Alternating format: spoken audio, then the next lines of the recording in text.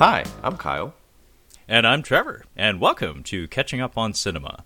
If you aren't familiar with the program, Catching Up on Cinema is a film analysis podcast wherein we introduce each other to films, expand our cinematic horizons, and, in essence, catch up on our cinema. So it is the month of December 2021, and we are in the midst of Kyle's cold Christmas. Last year we did Kyle's brutal Christmas. However, this time we're doing cold movies. So last week Kyle had the pick. He selected a Xavier Gens, a French-Spanish production, I believe, called Cold Skin, featuring the Punisher fighting fish people. And this week, I had the pick. We're back to our usual format of bouncing back and forth between who's introducing a film to whom, and we have a mutual catching up. That is a film that neither Kyle nor I have seen, in the form of a German film that I selected called North Face, or Nordwand, if we're going from the German. Nordwand. Yes, there's going to be a lot of fun German pronunciations Yes. and mispronunciations, I assure you. Fun Yes. times ahead. Yes, if you're a German listener, you will be triggered. Oh, absolutely. But this is apparently directed by Philip Stolzel. Again, Kyle, you may have to assist me. You probably have a better German tongue than I do, but I will try my best. But this fella has an interesting filmography. I will say that much. No films really that I'm familiar with. However, he does have an extensive theater background. Like if you pull up his IMDb or his Wikipedia, you'll find that most of his credits are operas. And I kind of saw that because this is a very dramatic film. I wouldn't say overly so, like not to the point of melodrama. However, it is a grand spectacle. So I can see some of his fingerprints on it in the form of his opera background. But right out the gate, Kyle, catching up on cinema, we do full spoilers here, so we'll warn you listeners ahead of time that yes, we are going to be spoiling all the historic events that are covered in this film. This is based on true events. But right out the gate, Kyle, I'll ask you, what did you think of this one? This was actually a really good movie, and not to be mean, but one of the better picks that you've chosen for me to watch for the podcast. I was a little skeptical going in. I was like, I don't know about this. I don't know if this is going to be very good. You know, with foreign films, usually word of mouth is pretty good. Like Parasite, nobody could shut up about Parasite. It was like Parasite's the greatest thing that's ever happened, and it is an excellent film. But this is not one that I've heard of or I've heard that has a reputation. But it is actually a very good movie. Not only in just like kind of setting up and like developing the characters, but actually like pulse pounding action. Like it's actually very tense throughout the whole film. Yeah, I was very impressed with this film. This was largely a blind pick on my part. I was telling Kyle this, that I also quite enjoyed this film, but the way I ended up selecting this was, well, one, Kyle had just put forth the theme for the month, only a few days prior, so we firmly established we're talking cold movies for the month of December 2021. Oh, and this one definitely gets it. Oh, fuck, and then some. Like, this is making me uncomfortable, man. Like, this, I was like, fuck. Like, I found myself unconsciously, like, rubbing my hands together a lot. Because, like, anytime I was looking at people's hands, like, in the elements, like, minus gloves and stuff, I was just like, oh, man. Like, that I know where that's going. I don't want to, oh, fuck, it got as bad as I thought it was going to get. And then some. But the way I picked this film was, I've been reading a book called The Creative Gene by Hideo Kojima, who, Kyle, I don't know if you'd know his name, but he's a Japanese game creator, game director. He created the Metal Gear Solid franchise. Metal Gear and Metal Gear Solid, and most recently Death Stranding. And he's a wildly eccentric individual.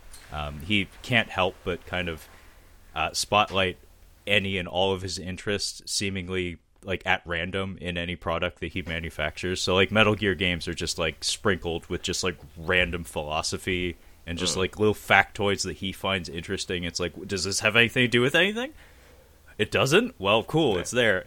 But anyway, I thought it was really neat that they put out a book it's not like an intentionally created book. It's a collection of essays written by him, and it's essentially Oprah's favorite things, but from an eccentric Japanese game developer. Okay. So it's a collection of essays from him about movies, music, books, and films. I already said movies that have inspired him in his own creative process. And it just so happened that only like a day or two after Kyle and I had recorded the Cold Skin episode, and I knew I had to select a cold movie, I came across this chapter about Nordvand. And he was just gushing about this movie. He was just saying, you got to just run the fuck out and see it, because it really heavily inspired him. And actually, I can see it, because his most recent game, Death Stranding, is heavily based in logistics and traversal. Like that's the key game mechanics of that game, is getting from place to place and negotiating the terrain. And that is largely this film, honestly. Yeah. It's just showing the sheer difficulty in negotiating terrain and getting from one difficult place to another. Basically, places that the land doesn't actually want you to be. Honestly, it's like there's no place for you up here. I'm sorry, like your will can be in it, but like really, humans aren't meant to be up here. Only very, very special and determined humans can actually make this climb. But we should probably break down a little bit of the background with the actors and the director. So I already mentioned the director, Philip Stoltzel, but no serious familiar faces in the cast here, but just like perusing their filmographies here. This is, of course, based on a true story, so these are stand-ins for real people. I want to say the journalist, Louisa, is a manufactured character. I'm not positive on that. But we have our two climbers. We have Benno Furman as Tony Kurtz, or I'm not positive on the pronunciation. Kurtz is fine. That'll work. And Florian Lukas as Andreas Hinterstoitze. And basically big guy, little guy, honestly. Like that's really what it comes down to. Tall guy, short guy. Yeah. But yeah, neither of these people are familiar to me. It seems like they largely have domestic German careers. However, Furman looks like he kind of branched out for some international films, although none of them are honestly things to be particularly proud of. He did a Ron Perlman movie I saw on Sci-Fi Channel called Mutant Chronicles. He was apparently in Speed Racer. And I think he may even have a role in that Amazon TV series adaptation of that movie, Hannah. But beyond that, he's not a known quantity to me, nor are really anyone else in the cast. Florian Lukas, though, Kyle and I had both noted on his IMDb that apparently he's in Wes Anderson's The Grand Budapest Hotel. Mm-hmm. So that's a wide international release film that would get him a lot of exposure. But these are largely physical performances rather than like dialogue heavy performances. But they really sell the fuck out of it. Like these people are put in miserable circumstances and they really make you feel it. Mm-hmm. For sure. But Kyle, before we get to the movie proper, I just wanted to ask you: do you have any background in mountaineering movies? Because this was an odd pick for me.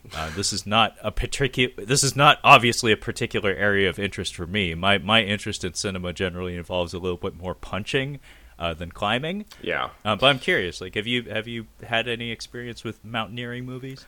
I like how you asked me if I have experience in mountaineering movies, not mountaineering. Because no, mountaineering is an activity that I find to be stupidly dangerous, and I have absolutely no bucket list ambitions to ever mountain climb in my life.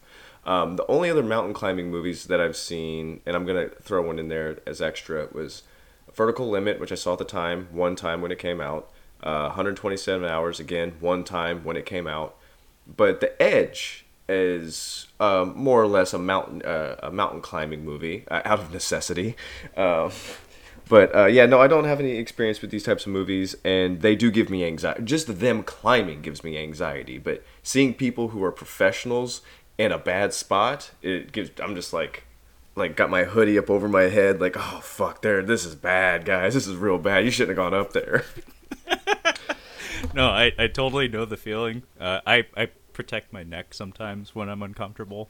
Yeah. I think you do the same. Yeah, for scary movies, yeah, I protect my neck. Yeah, but protecting the neck and putting the hoodie up, those are signs of honest tension in the part of you, the participant, the audience participant. But, yeah, it's funny you mentioned mountaineering being a stupid activity, a stupidly dangerous activity, because yes. I also am of the same mind. For whatever reason, the girlfriend really wants to go skydiving. And I'm like, are you fucking crazy? Have you met me? Yeah, have you met me? I am a very risk-averse I can't be in a room with more than 5 people I don't know, let alone go skydiving. For real, man. I need an adult. It's like, have you ever seen Along Came Polly? I am Ben Stiller. Yeah. I get really nervous when people pee next to me that I don't know, or people pee next to me that want to have a conversation. That's just not done. That's not, yeah. So I would do skydiving. Skydiving seems more, I don't know why it seems more rational to me to do skydiving than mountaineering, and I think it's because of the time. It doesn't take you as long to fall out of the sky than it does to climb up a mountain and get the fuck back down. Yeah, I mean that's the thing that always drives me nuts. It's just like seeing how much effort goes into making a single step upward, and then being reminded that, oh yeah, and you still got to get down. Mm-hmm. Oh yeah, and you're cold and miserable the entire way. Why?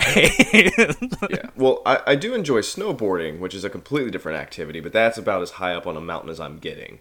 But unfortunately, I don't know if you just saw this, but apparently there was an avalanche at Crystal Mountain, and actually, at least when I looked at it, one person had actually died. Oh, wow. Yeah, this is very recent. That is very unfortunate. I hadn't heard of that.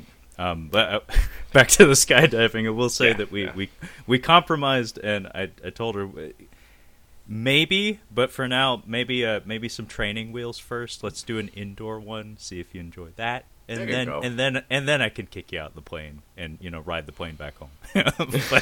but as for me and mountaineering movies, like Kyle had said, I also get tense watching these activities. I had not heard good things about Vertical Limit. Just the poster for that movie is like, I don't know, it's so of its time, it's almost painful. Largely in the form of Chris O'Donnell being like big as life and twice as ugly. Yeah, in it.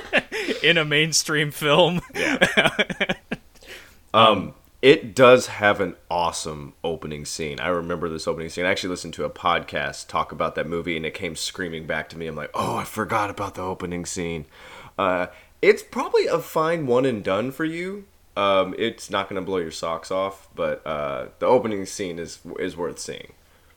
Okay, you sold me on it. I may have to check it out. Plus, we're getting at that arc of the nostalgia wave where movies of that era are starting to feel cozy again, as opposed to embarrassing.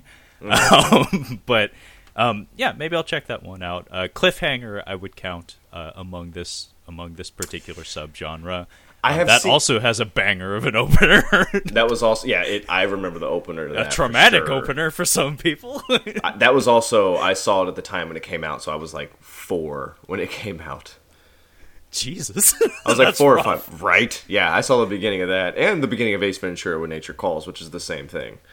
Oh man, why did they have to get like a really good actress for that scene? Like honestly, that's what it comes down to. If she hadn't given a shit, like if she had dialed in that performance, it wouldn't have been as traumatic as it was.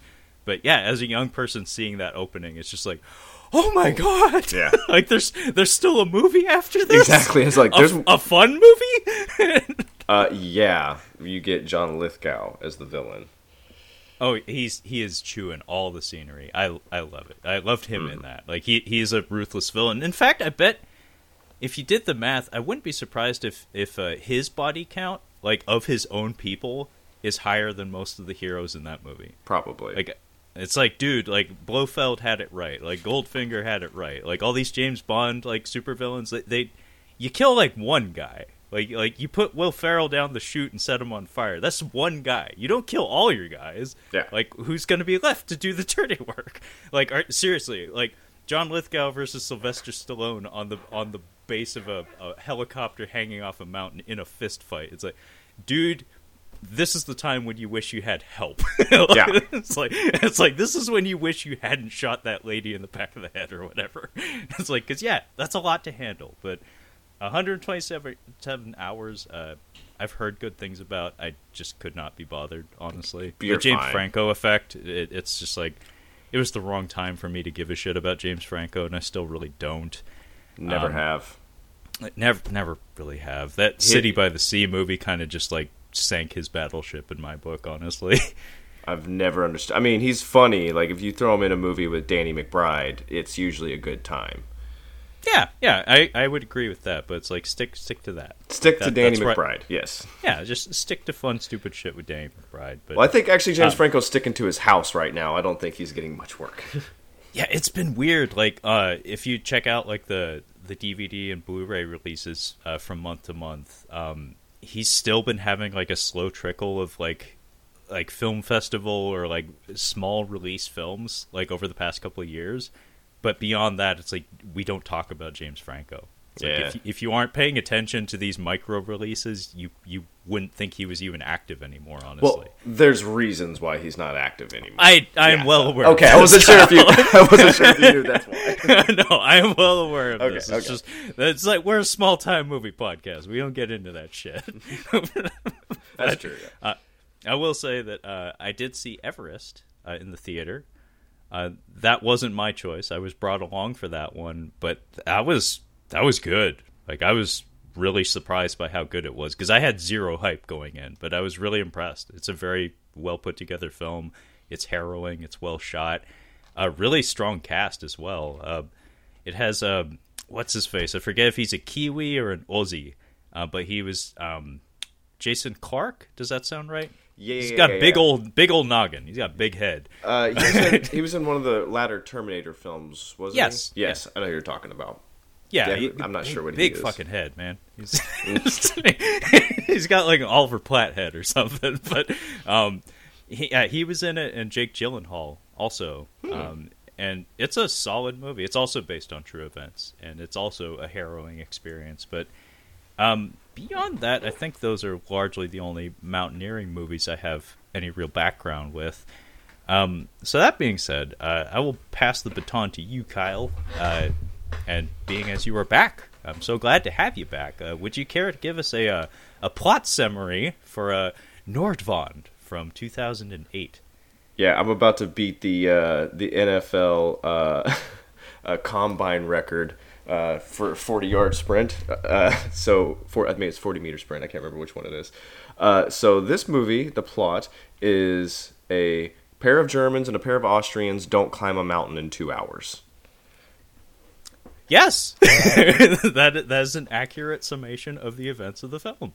And unfortunately, I wanted to look up, like, because it's a historical film, so I wanted to kind of read up as I was getting through the film. I kind of wanted to read up on the Mountaineers because the way this movie's marketed, it's like it looks like they're gonna make it at the end because it's gonna be tough, but you know what, they're gonna make it. So I literally thought they were gonna make it, and then I looked up and I'm like, dude died at 23. I'm like, fuck. I'm like, he's not gonna make it. And it's the guy that's left last, the very last person too. So I'm like, fuck. So now I know that he's definitely not gonna make it. So unfortunate, but the ride getting there is really good.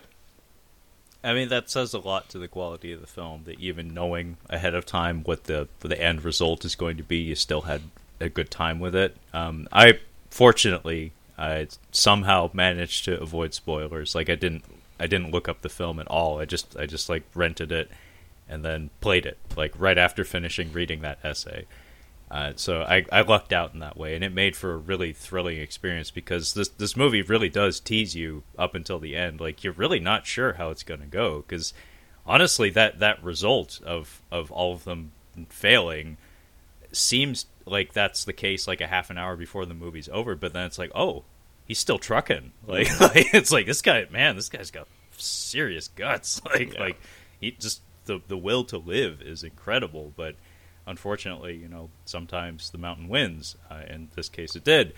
But yeah, we're gonna keep this one pretty casual, largely because of the actual structure of the film is heavily visual in nature. There is dialogue for sure. We have basically two settings represented, and two plots unfolding parallel to each other in the form of the stuff on the mountain and the stuff at the base of the mountain.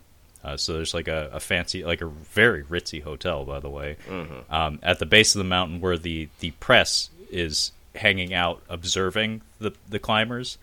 And then we have all the events on the mountain, and the movie just kind of cuts back and forth. And basically, whenever we're on that mountain, it's very visually oriented, where it's like all the dialogue is very, it's based in jargon. It's mostly just people giving each other orders or pointing out aspects of the terrain. It's not particularly involved dialogue there. So we'll talk in detail about the film, but this is not going to be like a front to back, like frame by frame, like sometimes we've done in the past.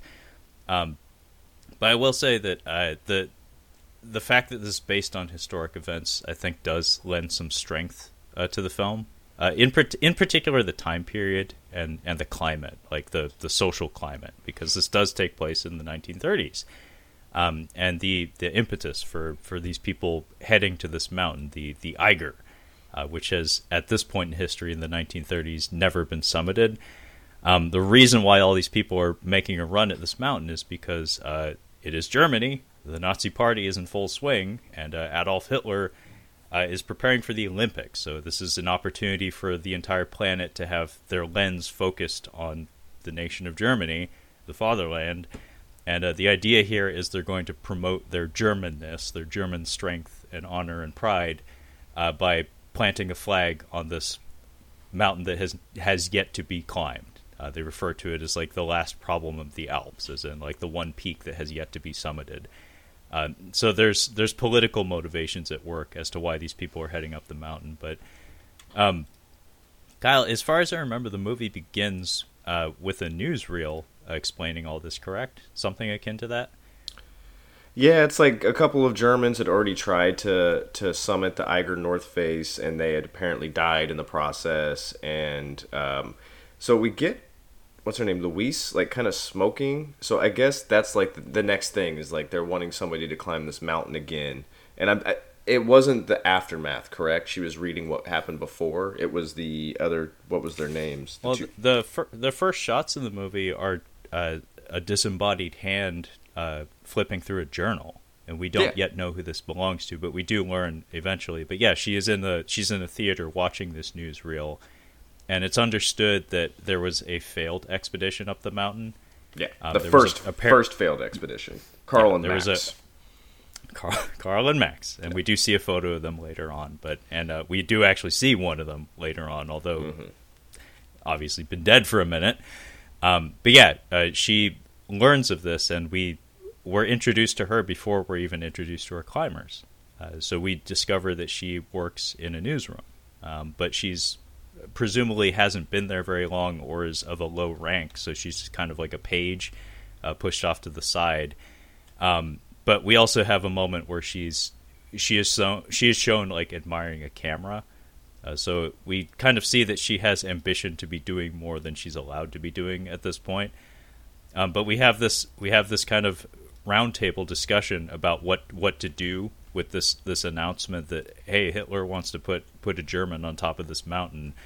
So it's basically all the bigwigs in the room at the newsroom trying to find an angle to build a story around this, and she kind of snaps to attention because she realizes, hey, I come from a place, I grew up around two guys who are fucking crazy climbers. Like, this is kind of built for them.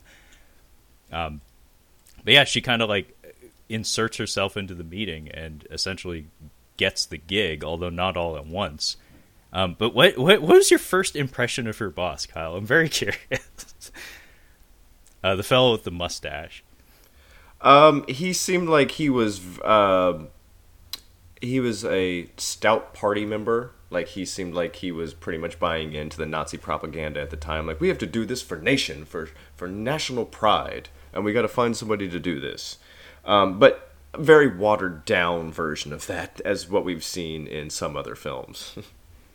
Oh yeah, no, it's interesting how subtle a lot of the political aspects of the storytelling unfold here. It's done in a very sensitive manner, where it's there for sure. It's there, and a couple of times it really breaches the surface pretty aggressively. Like at that dinner when he has some snide remarks to the Austrian fella, like the rich fella with his wife or lady or whatever their arrangement is.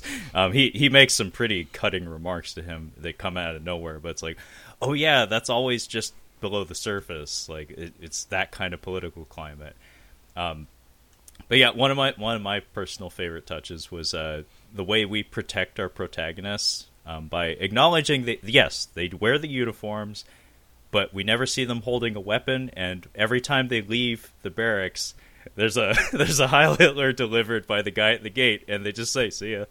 Yeah, they never do it back. I really like it because it is an interesting story, and one I could definitely see being, it was good for film. Like someone's like, we should do a movie about these guys, but like we got to be very careful about how we portray them as being Nazis. We're like, they're not really Nazis. They're enlisted, but they're not really with them. They don't really care. Yeah, I mean, this is a flimsy comparison. I'm sorry, I don't have much background with German cinema, obviously, but it kind of reminded me of part of the opening of Das Boot. Yeah, very much. Where we had the true believers, and that we had the guys that are in the military, but they're not part of the party. Like they're doing the job, but they have different motivations, or at least they're not fully on board with things. I can't think of the captain's name. That actor, Jürgen Prochnow. Yeah, so he's very much like, he even calls him out on it. He's like, I'm a German captain. He's like, I'm not a Nazi captain. I'm not buying into this propaganda. You never at any point think that he is in line with that. And actually, when they're offered, like they come up with all the Nazi soldiers to get food, and they're like kind of whatever about it. It's like not a big deal to us. Yeah, incredible film, by the way, folks at home. If you haven't seen that one, it's a long one, but it's worth it. Absolutely totally worth your time.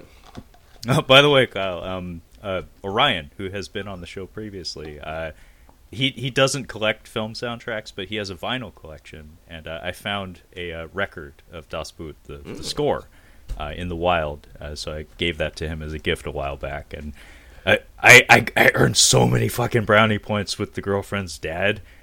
Because he just had like music playing in the background. Oh yeah, you told me this, and you're like, "Is this Das Boot?" I was like, "Is this Das Boot?" And he was like, "How the fuck did you know that?" It's pretty impressive. I was like, all right. I did that with there was a song sung in Spanish from a Mexican artist, and I don't know how I knew it, but I did know some of the lyrics to the song. And there was a group of guys working in a restaurant that I was working at, and they were listening to it in the back, and I was kind of walking through, and I started singing along to it, and like, how the fuck do you know this? And I'm like, honestly, I don't know how I know this. And like, that's kind of crazy, but yeah, I know what you mean. That's really cool. When you throw somebody off, like, how the fuck do you even know this? Oh, that's really cool. I mean, I did something not as impressive as that, but when I was at Pike Place the other day, somebody with some booth there was playing Canción del Mariachi from the opening of Desperado. That would be the Antonio Banderas song. And I was like, oh, I know the lyrics to that one. Nice. I was like, I don't know Spanish worth a damn, but I know all of that song. But yeah, our opening plays out here with Luisa, who is one of our protagonists. But like I said, I think she's a manufactured character strictly for drama. She's framed as kind of a love interest for Tony, a.k.a. the tall guy, and not Andy, who is the short guy.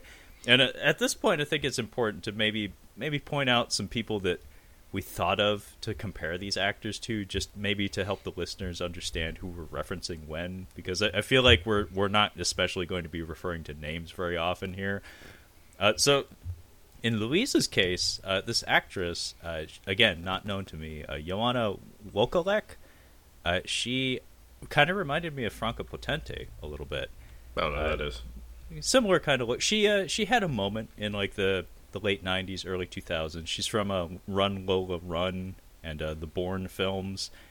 Similar kind of look, and I believe she's also German. But Tony was making me think of like a German Mads Mikkelsen a little bit, mostly because of the haircut, I think.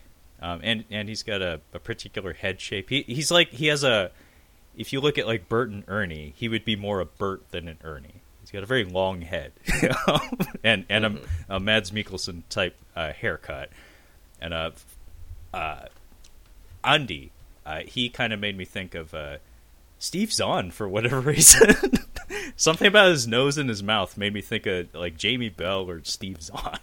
He reminds me of Alan Leach, who plays Tom in Downton Abbey. He's an Irish actor, but if you looked him up, you're like, oh yeah, same head, same hair, like just yeah, very similar. But yeah, I thought that Luis looked like Christian Shaw, basically. Oh yeah, I could kind of see that. I'll have to look up the Downton Abbey guy because I've heard good things about that show, but I've never actually watched it. It's fine. So this is around the time we get introduced to a trick that they do with the editing here, where it's like we kind of juxtapose the situations of our two parties. So we have our reporters and we have our climbers, and in most cases, when we see our reporters, they're in the lap of luxury. They're very comfortable most of the time, and anytime we show our climbers, oh man, they are literally in the shit. Case in point, the first shot we get of them is them cleaning the toilets in the barracks. Yeah, it's kind of beautiful actually, where it's just like hard cut from the newsroom to somebody scrubbing a latrine essentially. It's impressive. I'm not buying any of this shit. Okay, so they're like they were late for curfew, so they got to clean the latrines. That's totally fine.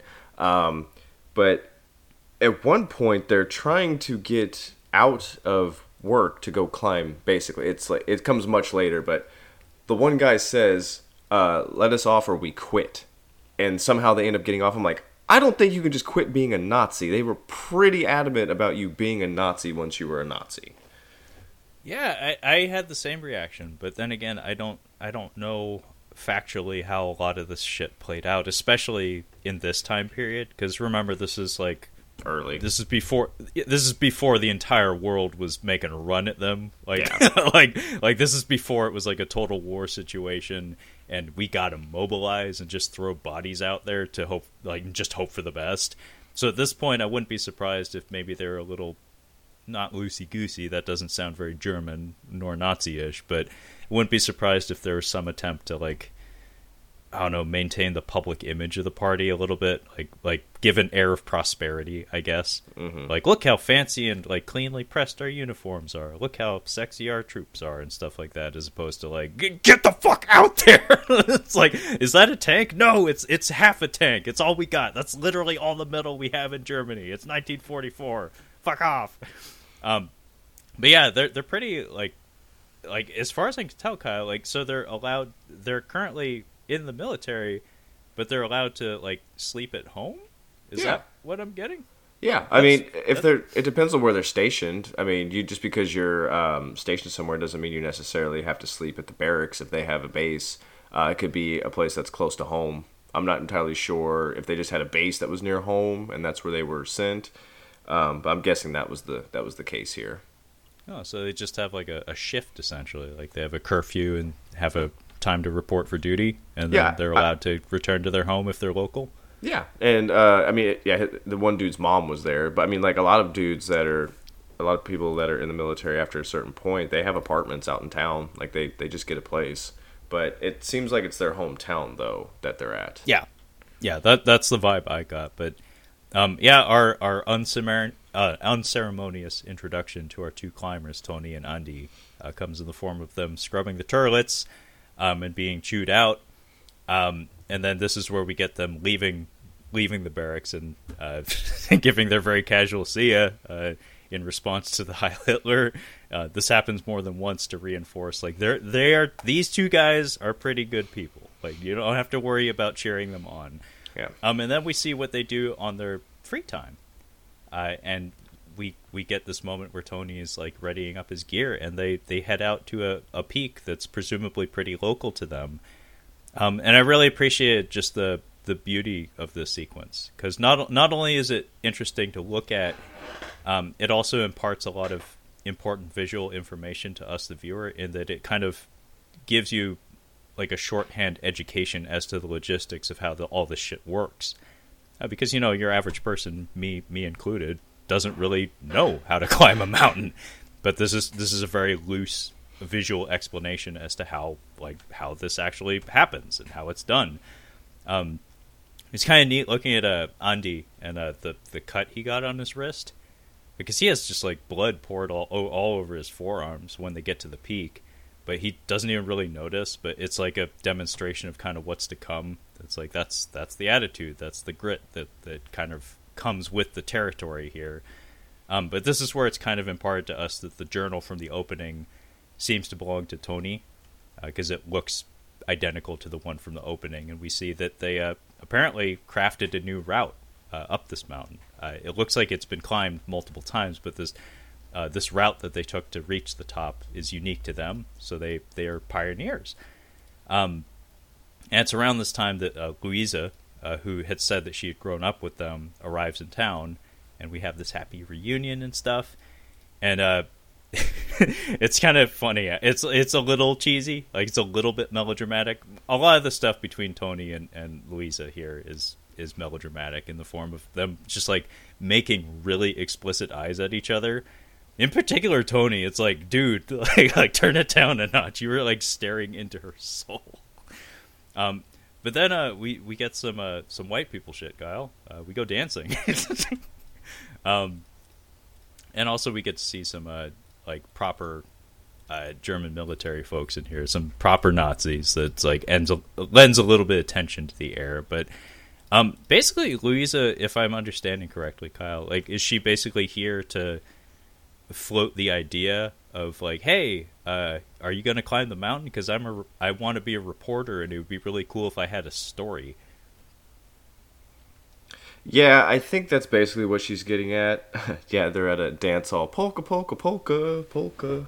Like I said, some white people shit. Yeah, doing some polka dancing. So yeah, and Tony knows what's up. He's like, I know what the fucking Nazi party wants us to do. They wanted to do it for nation.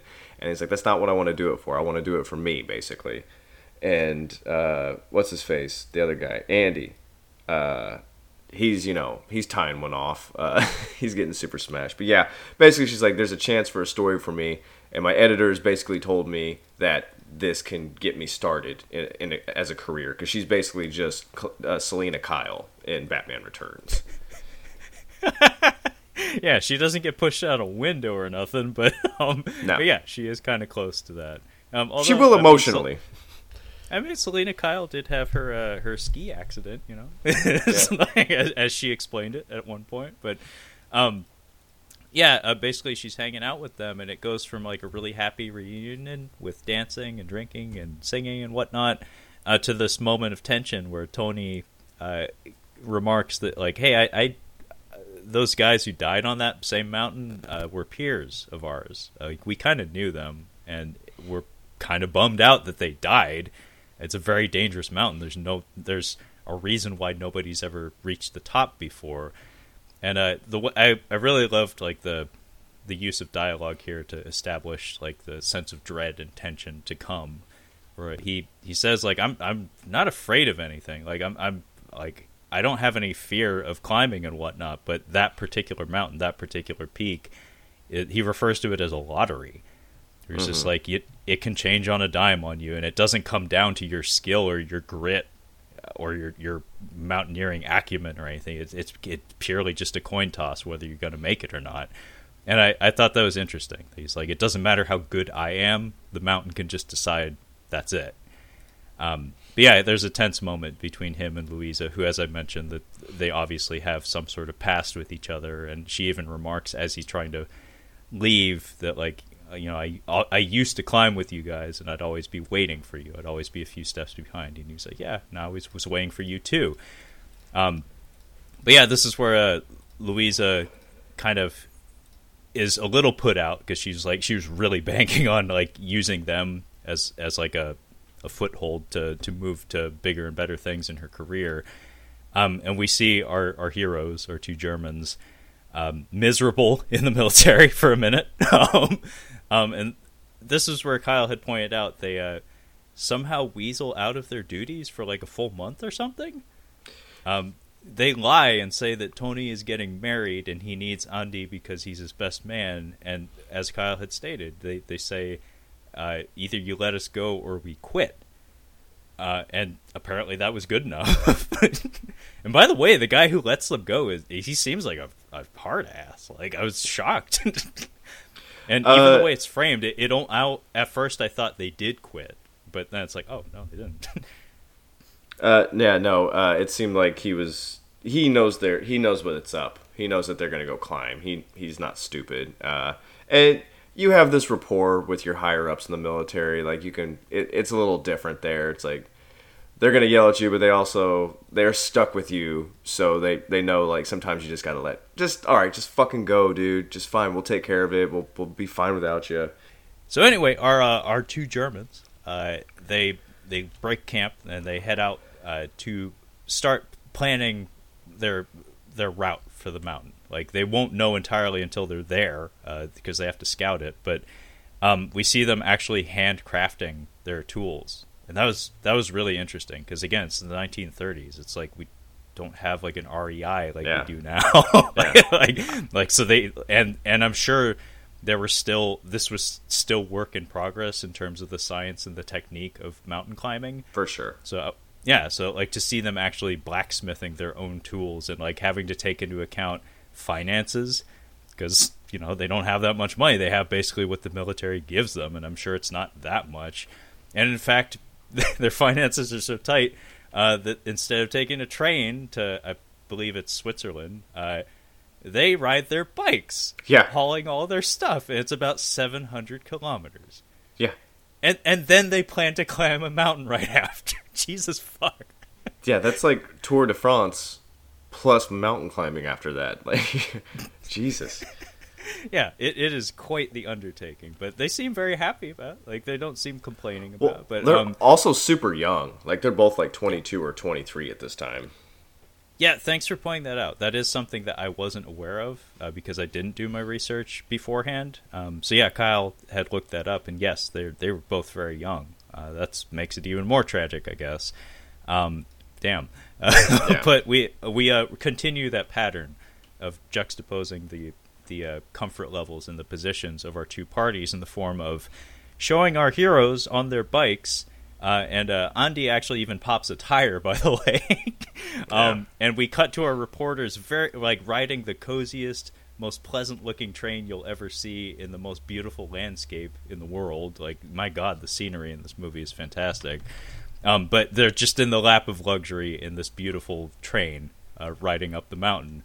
And we keep cutting back and forth between these guys just, like, trudging up this mountain path, like, hauling all their shit on their bikes. And then these people just, like, roll into town, and they're dressed to the nines. And this is where we meet the, like, Austrian aristocrats. The guy that looks like, what's his face? Valentine from Goldeneye. I can't remember his name. Hagrid from Harry Potter. Kyle, help me out here. Robbie Coltrane. Yes, he kind of looks like an Austrian Robbie Coltrane. Yeah. And his like, kind of hot wife.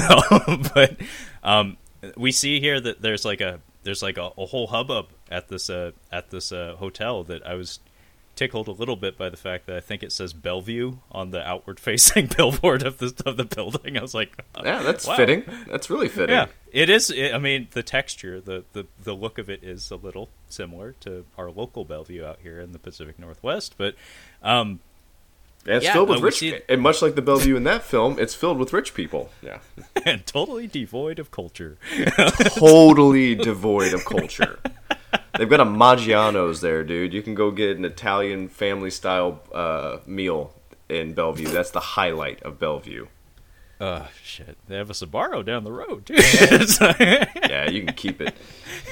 But, yeah, we see there's a big hubbub because just the locals, the high society types, the reporters, they've all caught wind of the fact that Hitler put out this notice that, hey, the Olympics they're coming, and we got to put a German on that mountain.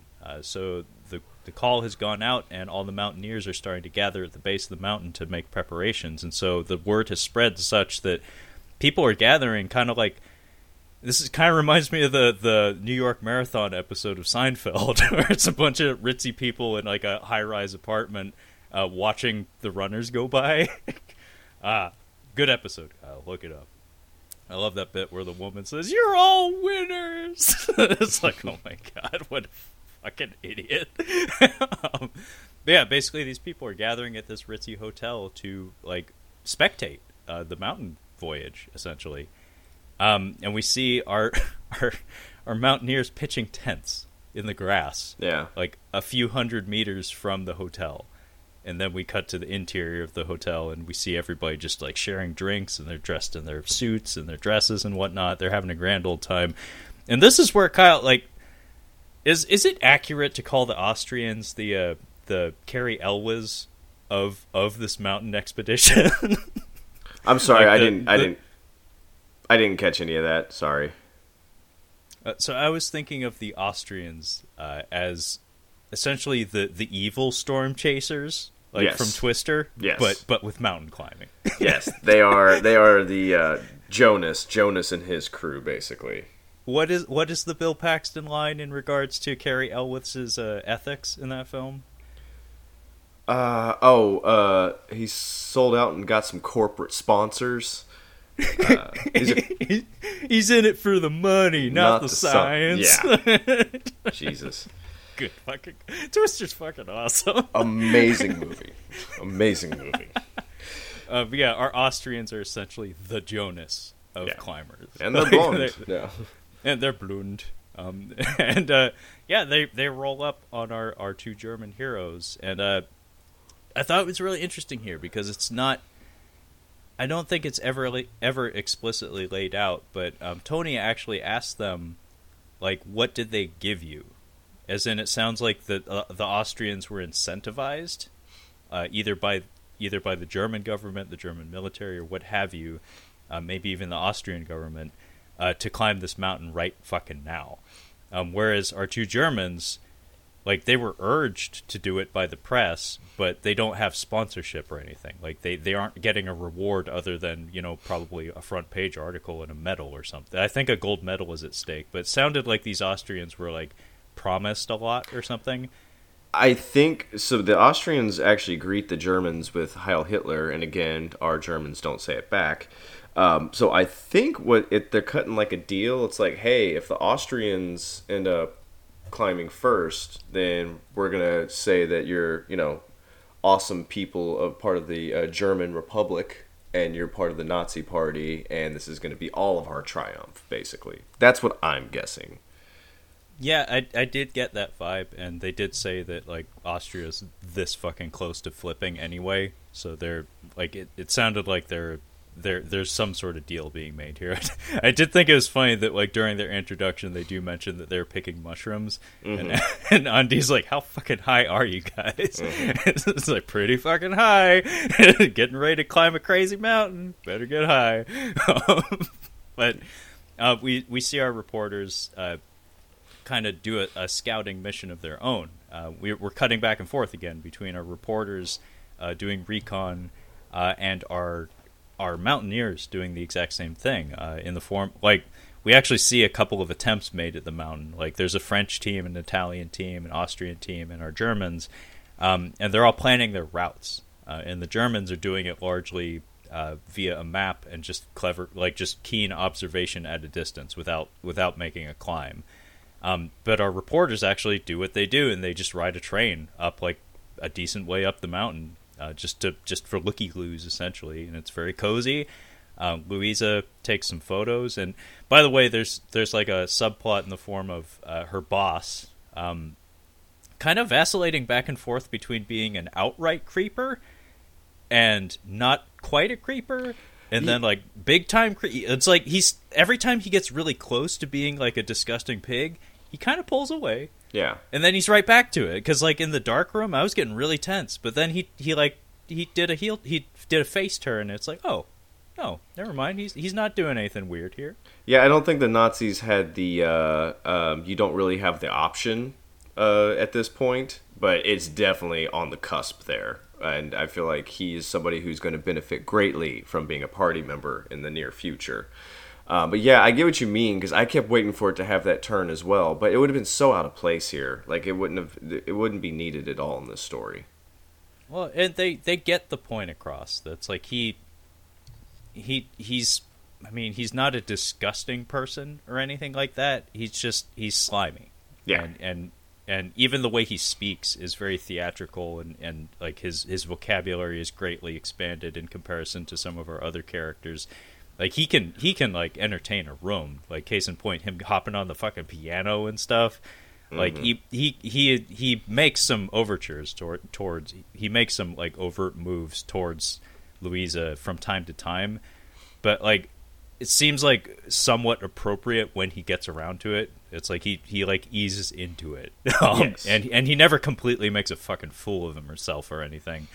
But yeah, he does kind of like show his true colors towards the end, and he is shown to be kind of an ass.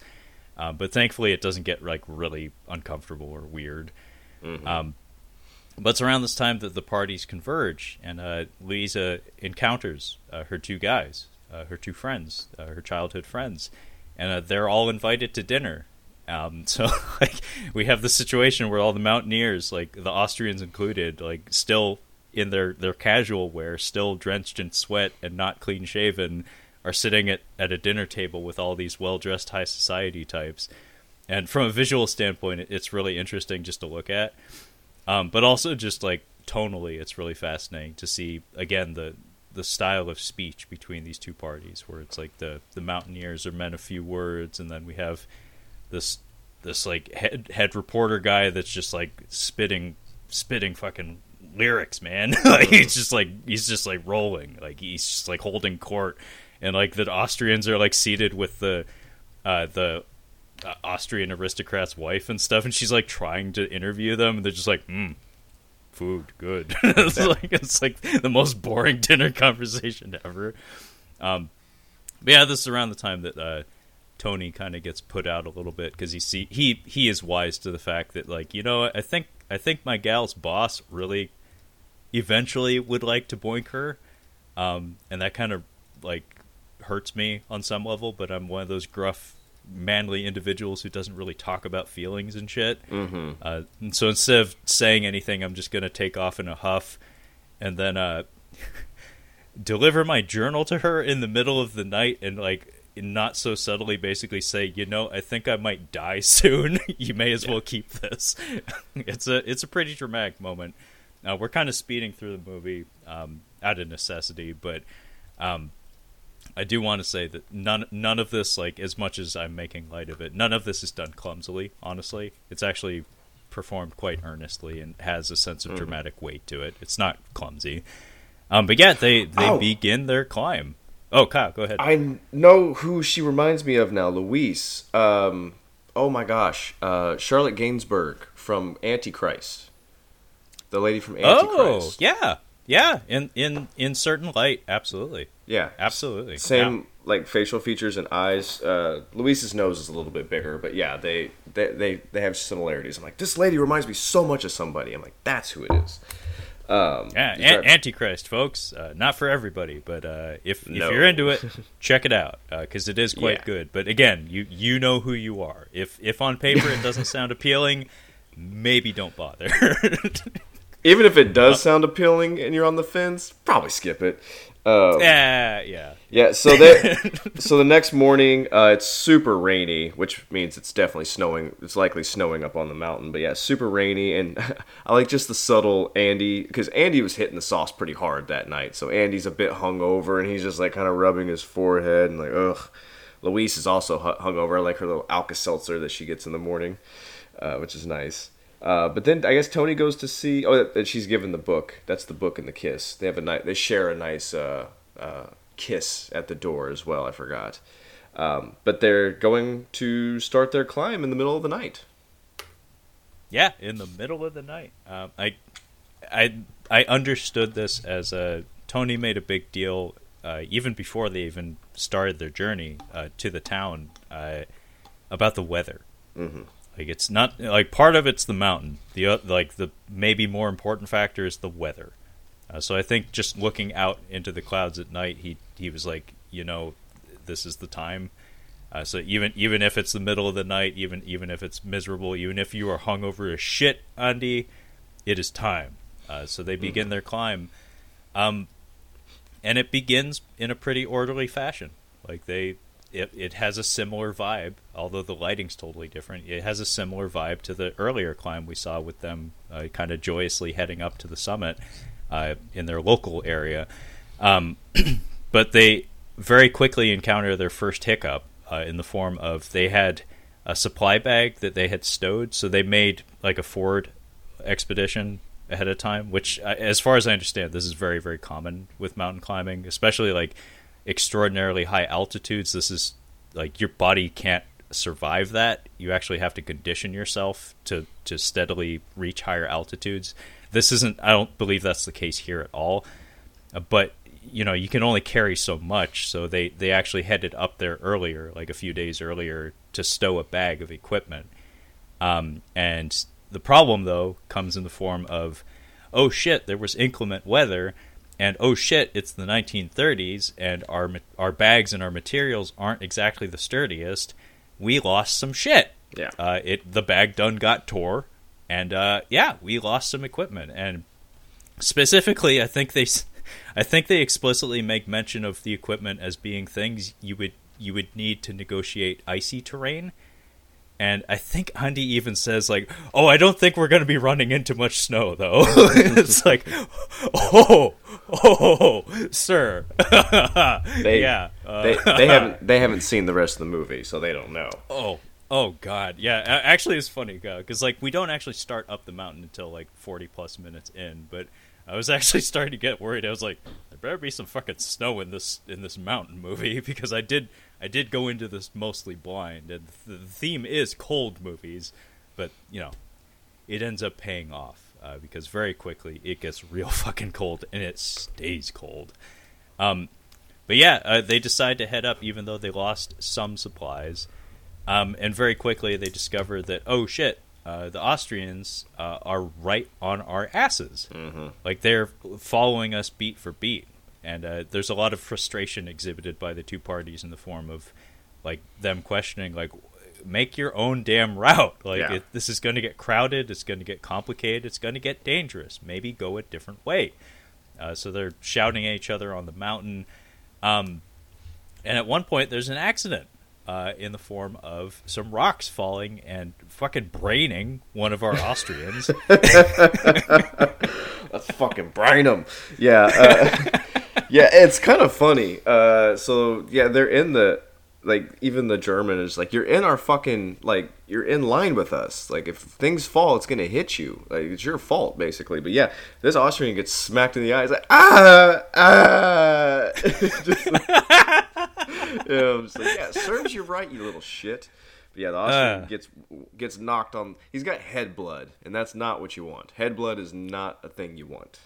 Oh, yeah, like, I mean, I've never experienced it myself, but I've watched quite a bit of combat sports in my day. Man, head cuts. Ooh, I mean, there's a lot of your brain needs a lot of blood, and there's a lot of pressure up there. Yeah, head cuts bleed a lot.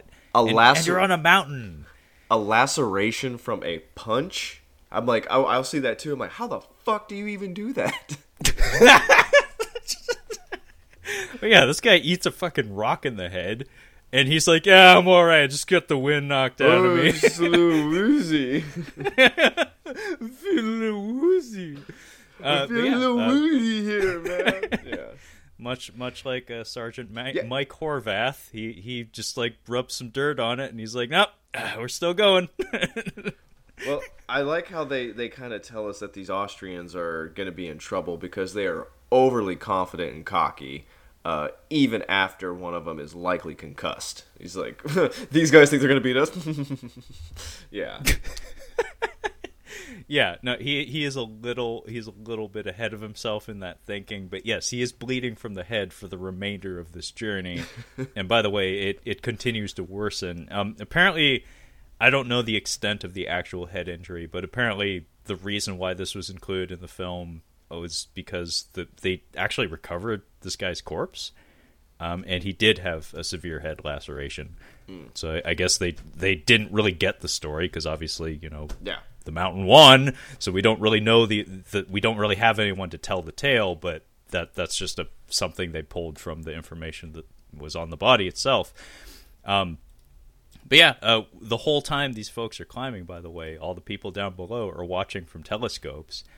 And I mean, I hope you had fun watching that man eat a fucking rock in the head. It's like, is that entertainment? In fact, the one Austrian gentleman points out that it's like akin to like watching a gladiatorial exhibition or something. It's like, it's interesting because like his wife is swept up in the spectacle of it, but he's actually like kind of disgusted by it. He's like, this doesn't sit well with me. I don't like the idea of watching these people risk their lives. Like, it's not entertaining to me. He finds it barbaric to some extent. How are they like while they're going up? It's like, he's not doing so well. Like they can tell by the way he's climbing. Like he's not doing so well. Like something's wrong. I'm like, how the fuck could you even tell from down there? Well, I mean, I saw my first, not my first live hockey game, but my first Seattle Kraken game nice. Just the other day, and I was surrounded by people who didn't know a fucking thing about hockey, and people just say things like they just project ideas and philosophy onto what they're seeing, like just in the hopes that they'll be somewhat right.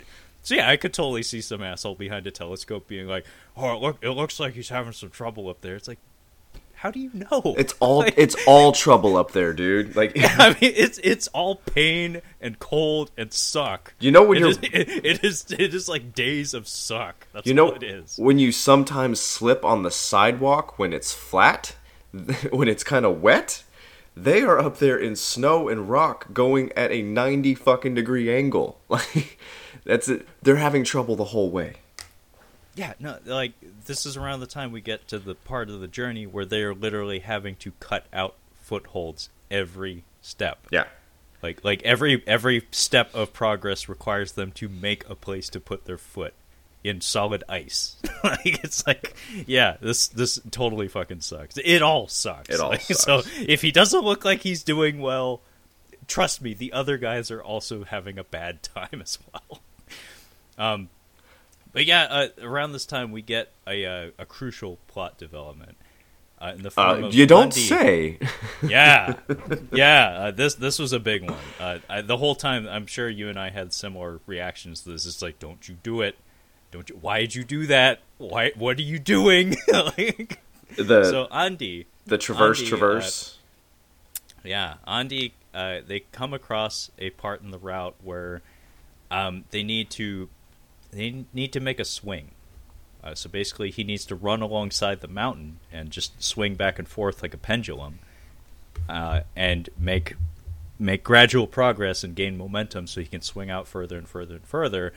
And obviously, this takes quite a bit of effort and skill. And he manages to pull it off, and everybody's very proud of the accomplishment. In fact, I think Tony even points out, it's like, dude, you just made history. That's pretty fucking cool, huh? He's like, yeah. It is pretty fucking cool. Now I think I'm going to take the rope that I just used to do that and drop it. Or pull it off. Yeah, pull it off the mountain. Yeah, so we end up getting this really insulting shot of two carabiners on the mountain. It's like, oh, we might need the rope for later. And he ends up taking the rope, and then we just like, 5, 4, 3, 2, 1. All right, let's cut away from the carabiners. It's like, yes, okay, I get it. It's going to be the huge plot point of the movie where they needed this rope, basically.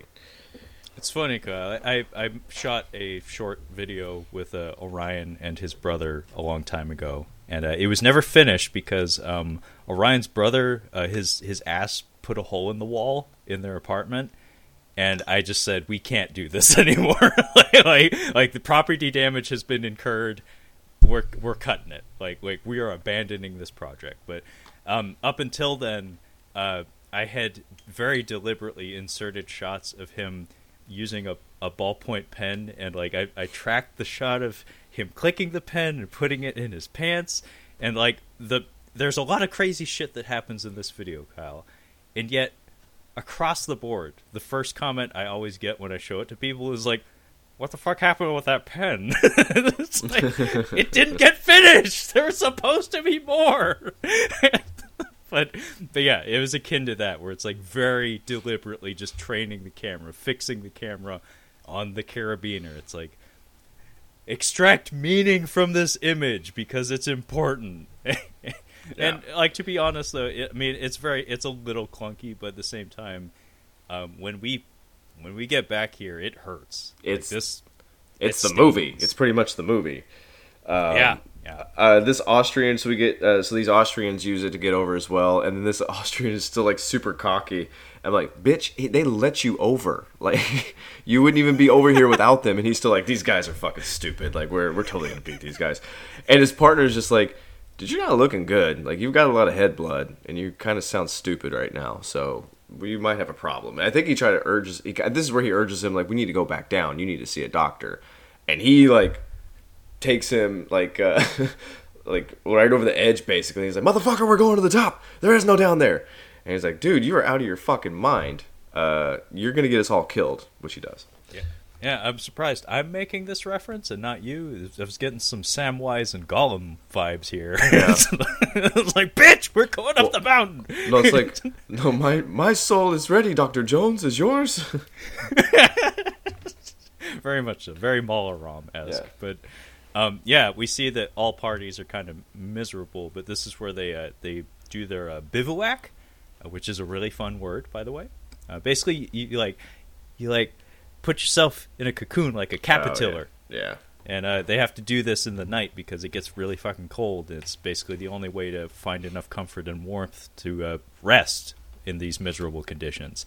But both parties are doing that. The Austrians have their little flip out. And we cut back to the reporters, and they're, again, doing what they do. They're dining in, and just the juxtaposition is incredible between the comfort levels of our two parties. Yeah. But I love that Tony has a ritual of smoking at night on the mountain. It's like that's how you can tell you're badass. You just like pop open your Joe Camels and Non-filtered. This is before they had filters too. These were just straight up, just filterless cigarettes too. And his cardiovascular condition is probably through the roof because he's a climber and a very good climber as well. Oh yeah, no, it's not a handicap for him. It gives him juice. Yeah, like it gives him hype juice to climb that mountain. But we set off when conditions have, I guess, settled. It looks shittier than ever. Honestly, It's like, are you sure you want to keep going? And I believe this is around the time they run into one of the other climbers that had gone before them. Yeah, I forget which one of them it is, but they actually. As they're chiseling out footholds for themselves in the snow, they actually come across the fella's equipment and then the fella himself in his bivouac gear. And Kyle, what did you think about this funeral service? Dude, it made me think of Bill and Ted's Bogus Journey. So they just like wrap him up and throw him off the side, and then I'm picturing Keanu Reeves and the other guy, Alex Winter, just going. And like hawking a loogie off the side to try to hit him, because it is so unceremonious. They're just like they wrap him up and just kick him off the side. Like I don't know why. Like I don't know why at Mount Everest, like people who die they're just there. They're just there. They're just there, and I'm like, it sucks, but that's like we're not taking him back down. I think that they should have just left him there, honestly, but it would have been more dignified, in my opinion.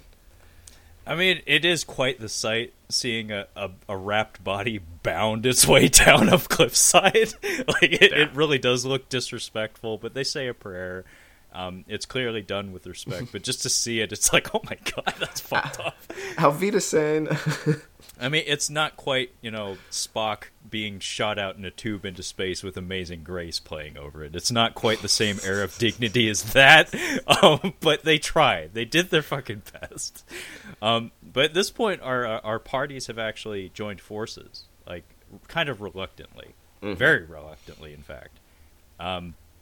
So the Austrians are in such tight quarters with the Germans that they're basically having to help each other up. Yeah. And also, by the way, the guy with the head wound, the still bleeding head wound, has been doing really bad. Like, hey, those people on the ground did call it right. He's not doing right. He's not doing well. So he's like on the verge of passing out every couple steps, such that his buddy actually has to like slap him on the back of the head to remind him to climb the fucking mountain. Dude, you've got a problem if you're falling asleep climbing up a mountain. Yes, it's not good, but they're on a really treacherous part of the journey. It's like a sheer just cliffside, and an incident occurs, Kyle. Yeah. This made me go, oh yeah, shit. Yeah. This is what I call the kerfuffle. Yeah, so I don't know what starts it, but I think a couple of the guys get knocked down, basically. So Andy, I think, gets knocked loose a little bit, and one of the Austrians, one that has the head wound, gets his leg stuck in the side, and I think he is dangling Andy, basically, because Tony's fine. Andy's dangling, basically using this dude's broken leg as, like, holding him up, from what I can gather, because this guy is screaming the whole time. It's bad. It's like a compound fracture with skin missing, broken leg. Like, it's pretty gnarly. Oh, it is quite gnarly, and it's interesting the way they present it, because you see what happens. It doesn't look fun. No. And then the noises this guy makes, it's just like, oh man. And then when they finally get around to like pulling up his pant leg, it's like, yeah, that looks like what it sounded like. It's rough. And all credit to the filmmaker here. I haven't pointed it out, but the film does have like a booming orchestral soundtrack from time to time, but in its tenser moments, pure silence. Mm-hmm. And this sequence in particular, like just the echoes of the mountains and this guy screaming, it really plays well. It's very intense. When the music does kick in, there are some really nice moments. I forgot to mark them down, but when the score does come in, it's very noteworthy. Yeah, we haven't been talking about because we're trying to zip through this one, but both the score and the photography, the cinematography in this film are quite good. Because, mind you, this is from 2008, and it's also a German film. By the way, Kyle, this is a small detail, but it's worth pointing out. I love this about foreign films, is the production credits before the movie even starts. It's like every mom and pop shop in Germany pitched in like $5 to pay for this movie. It's so cool, because it's not like a big Hollywood production where it's just like 2 or 3 major studios or something. Mm-hmm. It's like every mom and pop shop. It's just like everybody called their neighbors and were just like, "Hey, can you like loan me $5 for this movie I want to make?" Because just the number of production companies involved is staggering. It's like over a dozen. I feel like it was either Saint Maud or The Lure, where it was like 5 minutes later. Okay, now the Lure. It was The Lure, absolutely. Okay. Yeah, and again, Polish film, so it's like everybody in the neighborhood and beyond had to chip in a couple bucks to pay for this thing, because movies are fucking expensive. Yeah, and it's really cool when you see that. Like some Korean movies are like that as well, where it's just like, wow, like every Korean company in existence pitched in something to this film just to pay for the damn thing. But yeah, from a cinematographic standpoint, this film is very handsome, and a lot like it's really amazing how the effects work in it, because we have a combination of like actual location footage, sets, and CGI and helicopter shots and everything. It all splices together so beautifully that it's like I defy you to actually really pinpoint what you're looking at from shot to shot, because the weather effects are probably, I have to imagine, a lot of CGI, but it's done so skillfully and tastefully that's like it feels really genuine. I couldn't tell. Yeah, I couldn't tell where one ended and the other one began. Yeah, and that's coming from Kyle, who's generally a stickler for details like this. So that says quite a bit. But the kerfuffle occurs, and everybody managed to get back on the mountain. So all the people that were left hanging managed to reunite. But then we have another crucial pivot point in the story here, where this guy has got to go. Like one way or another, he is not long for this earth. So either we need to go without, our German crew needs to abandon the Austrian crew, or we need to help him to get back down, because he is gravely injured. He very well will bleed to death or die of cold or shock or what have you. And there are disagreements. There's deliberation that occurs here. It's all really genuine. Like, this seems like a conversation that would happen, because again, we're on the side of a fucking mountain in harsh conditions. It's like it actually doesn't sound like the worst idea to just keep going, although just the fact that this guy is very likely going to die if we don't help him. Like, everybody probably made the decision they all felt was correct. Didn't exactly pan out, but, you know, given the moral dilemma at stake here, it's like, yeah, I could totally see this working out. So the Germans at one point want to go on without him, mostly Andy. He's the one lobbying for that. The healthy Austrian says, "Oh, I totally got this, bro. Like, I can totally haul another human being down a mountain by myself." Absolutely not. Absolutely not. No, I'm sorry. I don't care how tough and how Austrian you are. No. No. And Tony, right from the get-go, because he's our hero, basically, he's like, "No, man, like, this guy's hurt. We gotta help him go down. So the mountain will still be here." And thus begins the most perilous part of the journey, the way back, surprisingly. And we cut back to our reporters and see that there's some tension in their ranks. And I believe this is the point where Louisa's boss makes it known that, like, part of our job as reporters is, like, if we want to succeed in our profession, the only stories that are worth reporting are, like, sensationalized. Yeah, it's either a grand victory or a treacherous, like a tragic defeat. Yeah. Anything in the middle, like, if they just make it back, nobody's going to give a shit. Yeah. So it shows you where his moral compass is at. But yeah, Kyle, some of the highlights of them heading back, it's just like it's a slog.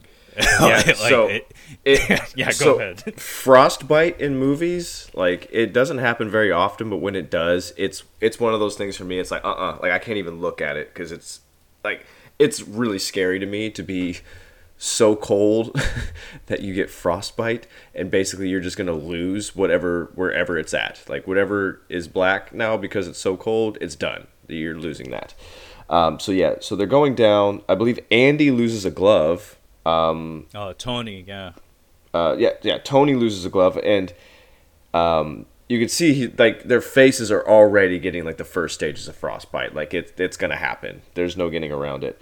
But Eddie's arm, this was one of the cringier moments for me.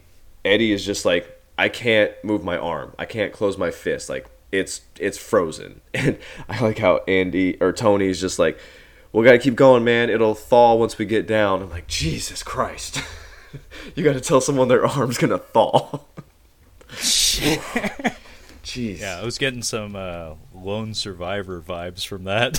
It's like, I'm shot. Yeah, everybody's shot. Yeah. like, whatever, man. It's like, I'm cold. Yeah, what else is new? We're all cold, yeah. Yeah, we're all cold, dude. But, yeah, that was rough, because credit to the performer, when Tony's telling him that, you can see it's like, he knows he's lying. Eddie knows he's lying. But it's like, what? You're on a mountain. Like, you either got to go up or down or die where you stand. Like, they just got to go. And yeah, like, that man is going to lose that arm.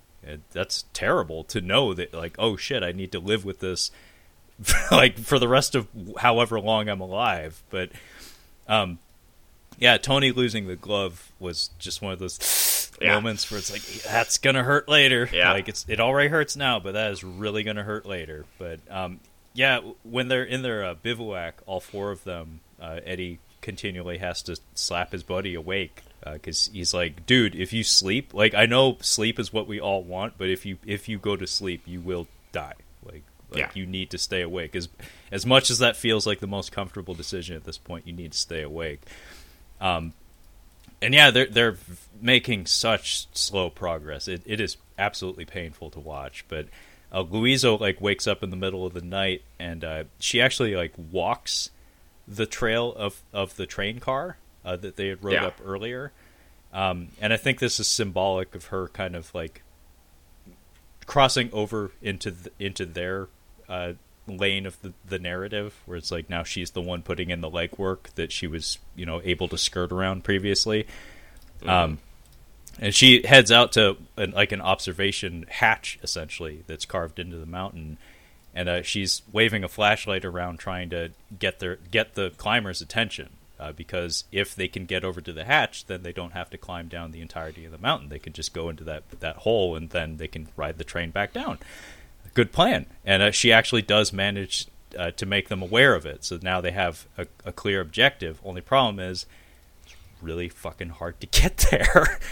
Incredibly hard, in fact. Someone's saying that's impossible, actually one thing, Trevor. Yeah. I mean, yeah, by the time we get to the end of the journey, yes, it apparently is impossible. But it's around this time that we get to that the dreaded carabiner. Mm-hmm.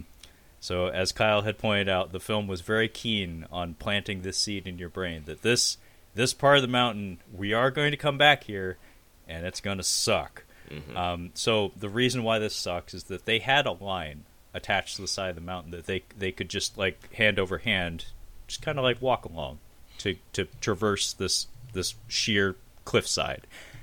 They pulled the rope off, so it's no longer there, which means that incredible feat of physicality that Andy had to pull off, swinging like a pendulum, he has to do it again while he's exhausted and beat to shit. This is always so devastating. I don't know if you read. Do you remember that? I think it's Into the Wilderness. Remember that film with what's that little shit's name? Emil Hirsch. He plays the guy that. Speaking of Lone Survivor. But I read that book about the actual guy that went in, and so basically he crossed a river. I think in late summer or early fall, when it was really low, basically. And I think there was actually a bridge that went across. And he ended up like just camping in this bus that a lot of hunters and travelers would use.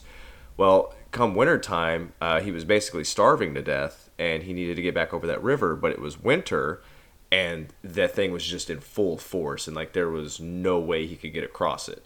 So it was just so simple. But also, a mile either upriver or downriver, there was a sky like a higher bridge that he could have gone across, and it's just like he ended up dying in there. I think because he ate some berries. Like either he starved to death or he ate something that was poisonous and died. But it was just like it was right there, and this is that same situation. Like they had a way across. It was right there, and it's just taken away. Yeah, I mean that's also a true story as far as I understand. That was Sean Penn directed that, I believe, right? Oh, that is possible. I wouldn't be surprised. I didn't actually see it. It sounded like a very interesting story. I did know the ending of it though, which is part of why I didn't watch it. But it did sound like a very interesting story. But yeah, for whatever reason, like it's tragic in real life. Like I need to make that clear. Like this is some of the worst shit that can happen to people. But from a narrative standpoint, that is a particular trope or narrative trick that always is just it hits you, man. It does. Like, just to know like just how close somebody was, and they just didn't get it. Mm-hmm. It's a particular thing that pops up in movies from time to time. That's like you always appreciate because it hits you on a different level, and this movie most certainly follows through on that as well. But it's interesting because this sequence where Andy is trying to perform the same feat again, exhausted and beat to shit. In real life, apparently this was like hours. Like this was like 5 hours of swinging. Which, yes, when your life is at stake, I could totally see that. But in the movie, it's condensed. But I didn't feel that it hurt it at all. Like I did get the sense that a lot of time had passed and a lot of effort was exhibited. But yeah, apparently in real life, this was like. If you bore witness to that, I'm sure that would just tear your heart out. Yeah. Just see somebody just flailing for hours at a time, just unable to get it done. But yeah, Louisa keeps popping open the hatch to remind them where they got to head to, and it's just not coming together. She has a confrontation with her boss at one point, and this is where she kind of puts her foot down and says, like, I am no man. it's like she's fighting the Nazgul or something. Basically, she says, "I'm not here to take pictures. I'm here to help with a rescue effort." Despite the fact that I'm in a good position to take photos, but we get our second kerfuffle though, Kyle. So kerfuffle number one resulted in the utter destruction of one of our Austrians' legs. Kerfuffle number two is just the end of it, essentially, just like utter disaster. This comes in the form of a avalanche that hits Andy pretty much square on the head, and because of the way the ropes are structured, everybody's tied together.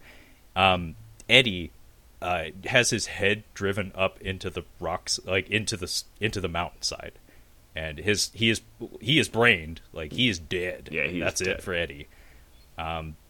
Andy's just badly concussed and hanging, and also he's suspended, like along with the weight of the other Austrian, the other Austrian with the head wound, the one with the earlier head wound, and this is where apparently I don't know how accurate this is, but the reason why this plays out in the movie the way it does is apparently they did find a couple of climbers with a cut line. I don't know exactly who had cut the line or for what reason, but in the film it makes logical sense. Like it does work out. But apparently this is something pulled from examination of the bodies themselves, is that there were a couple of climbers that did sever their ties to the other ones.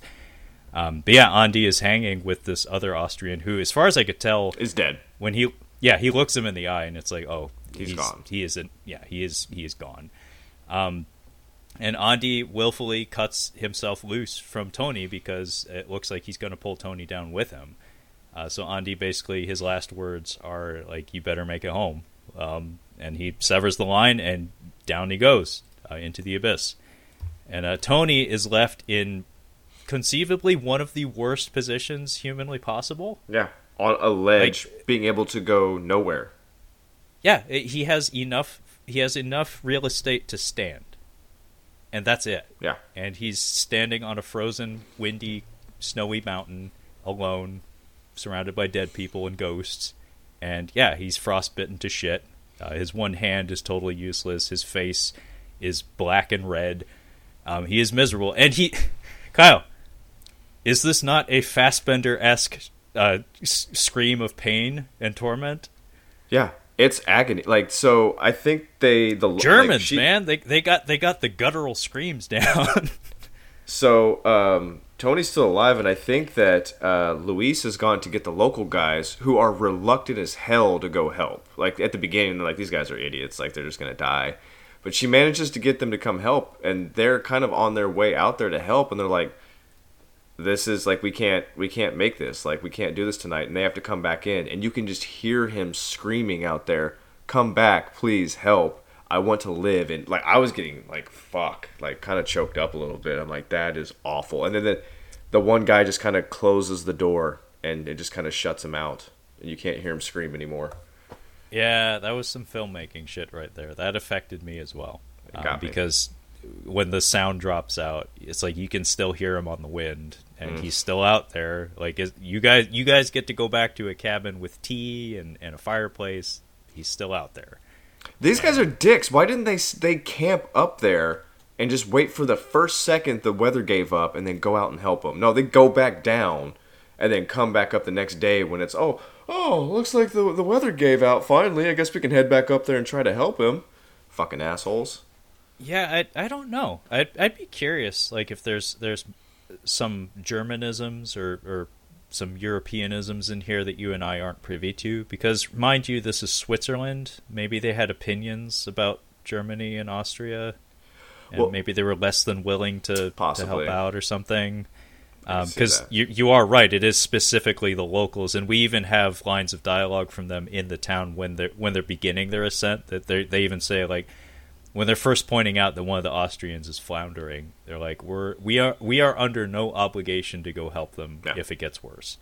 And it's like, that's quite the opinion, sir. Thanks for verbalizing that in front of everybody. Well, in that book, the Into the Wilderness, whatever the fuck it was, they had talked to like local, I think it was in Alaska, I think that happened. They talked to locals, and like they were kind of giving him shit because like in his journal he had written down he had killed a moose, and they're like, he killed a caribou, this guy's a fucking idiot. And like just little things like that guy's an idiot. He went into the woods with a pair of like rain boots and a bag of rice thinking that he was going to survive the Alaskan winter. And they're like, I think it's just kind of like maybe a survivalist mentality. It's like, you need to carry your own weight around here. I'm not responsible for you. I have to carry my own weight. So I kind of got that vibe from them as well. It's just like, we didn't put ourselves in this situation. They put themselves into harm's way. So I'm not in a hurry. I have a family. I don't want to put myself in harm's way for this person. Oh, and honestly, that's the only reason they even go up, at least in the movie version anyway, is that Louisa makes it known that she has an attachment to Tony. Yeah. And it's like, it's kind of a hot lady asking for a favor. She's easy on the eyes, guys. We could help her out. Shit. Yeah. You got me. But yeah, I think you're right. They probably viewed them as like hot doggers, where it's like, you guys full of hubris. Like, like there's a reason why we don't try to do what you're doing. It's because we're not fucking stupid. But yeah, they do agree to go up again. They go out when the weather settles down, and miraculously, Tony has yet to expire. He is still conscious. He's still alive. And in the middle of the night, Louisa actually goes out, and I'm pretty sure this is entirely fabricated, but it works from a dramatic standpoint. But she goes out there to keep him company, to like hold vigil. So she's quite a distance from him, but she's just like giving him something to cling on to, essentially. And so the weather does clear, and unfortunately, Tony is in a position where they cannot get to him, because the only way it would be feasible to help him is to go above him and then come down, and it's not a good position. So they're not able to nor willing to risk it. So this poor dying man, they have to yell up to him like, "Okay, I'm gonna basically read an entire tech manual to you out loud from memory. Please perform the following steps to MacGyver yourself a belay and rappel down to us. Oh yeah, you only have one functional hand. Is that a problem? Good." Good. But yeah, he uses his teeth to unravel one of his ropes because he doesn't have enough line to get all the way down to them. And apparently this was also events that took place over like 5 or 6 hours. Like in the film it is condensed, but it's the filmmaking, the quality of the filmmaking really spells it out, just how laborious and how dreadful this must be. Because all these people are just like watching him do this, and it's just like, we can't help you. It's as simple as seeing him try to move his hand, and see him like take his teeth and put the frozen. As soon as he put the frozen rope in his mouth, and I saw him move his hand, I'm like, this is too much for me. This is already too tedious. This is going to take a long time. It's like, yeah, I'm gonna go back inside. Let me know. Yeah. Let me know how it goes. Ooh, it's chilly out there, huh? Some asshole like just pops the hatch open. It's like, it's cold out here. Yeah. What asshole? Would you like some hot cocoa? Would you like some hot cocoa? We have cocoa on the mountain. You just have to get down the mountain. You can have all the cocoa. It's actually made with milk, not water. Yeah. Scrumptious. Not helping. Well, I mean, carrot and stick, man. Maybe they needed to do that. They just like hold it up to him, like, ooh. But yeah, he does unravel enough rope, not all the rope he needs, but enough rope to get it within like a couple of meters of them, and this poor guy rappels himself like one-handed down and just dangles in front of them. And this is one of the ugliest deaths in recent memory for me in cinema history. This is just so tragic. Now, did he actually just die like midway trying to help him down like this? From what I've read, he died dangling. Wow. Yeah.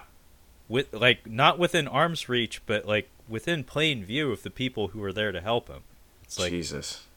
It was known to them, like there's a last minute panic here where they realize, oh shit, he doesn't have enough rope, but his higher brain functions are not there. Like you can't correct the plan. He's just on autopilot doing the thing now. Like you can't fix it on the fly. So when he runs out of rope and he runs out of steam, again, they can't reach him. It's up to him to basically, the last step of this process involves removing the carabiner, like severing the weight of it so he drops and hopefully lands close enough that they can retrieve him. But he just doesn't have the strength to undo it.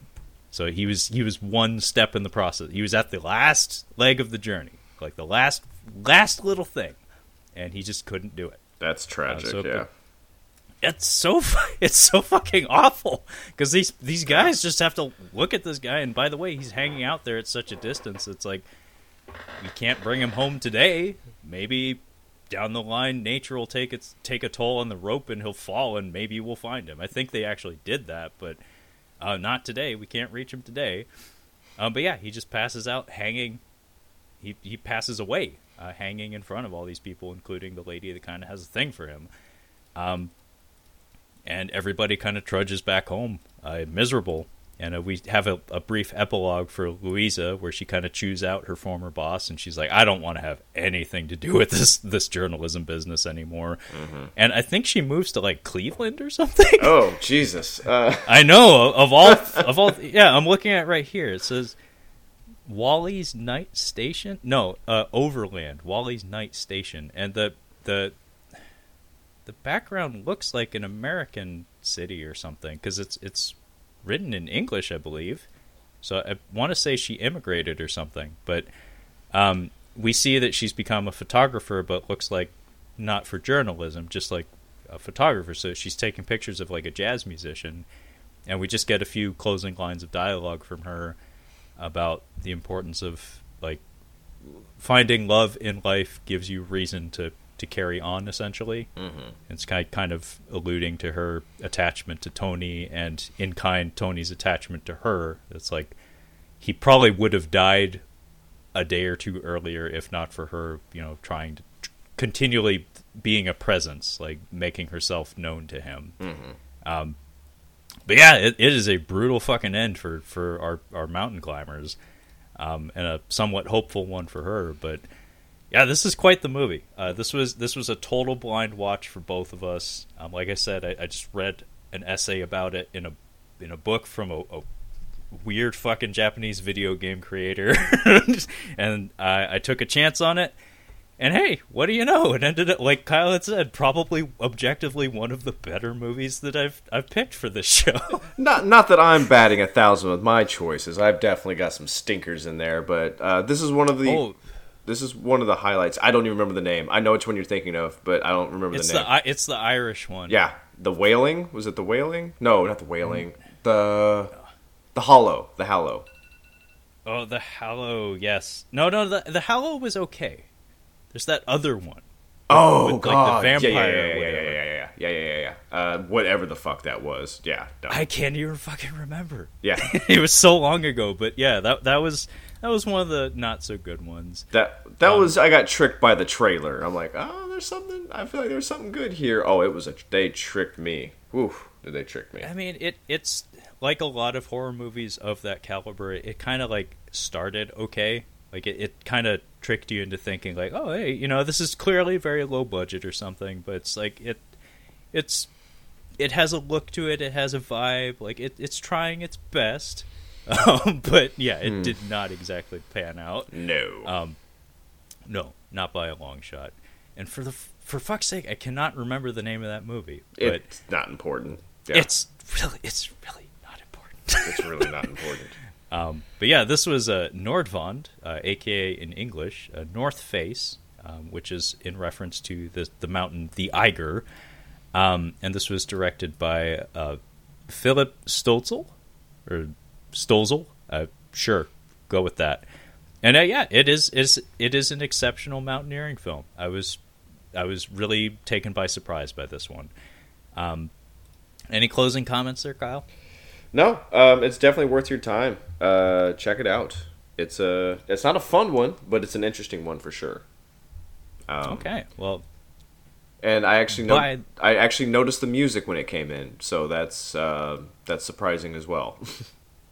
Yeah, that again, folks at home, Kyle is not one to comment on score for film. Like songs, maybe that catches your ear better, but scores not so much. So that does stand out quite a bit. But by the way, that Irish film is From the Dark, from 2014, and it is from our May is for Monsters month, from episode 83.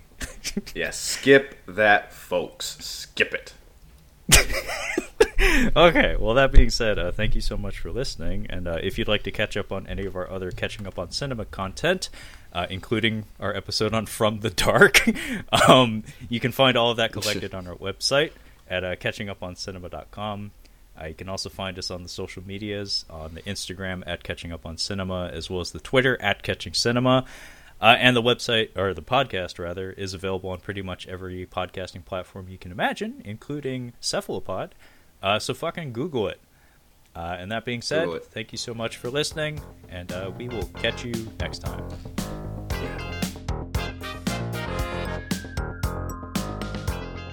Sorry, my lips are chapped and I can hear half of what you're saying because of the bandwidth.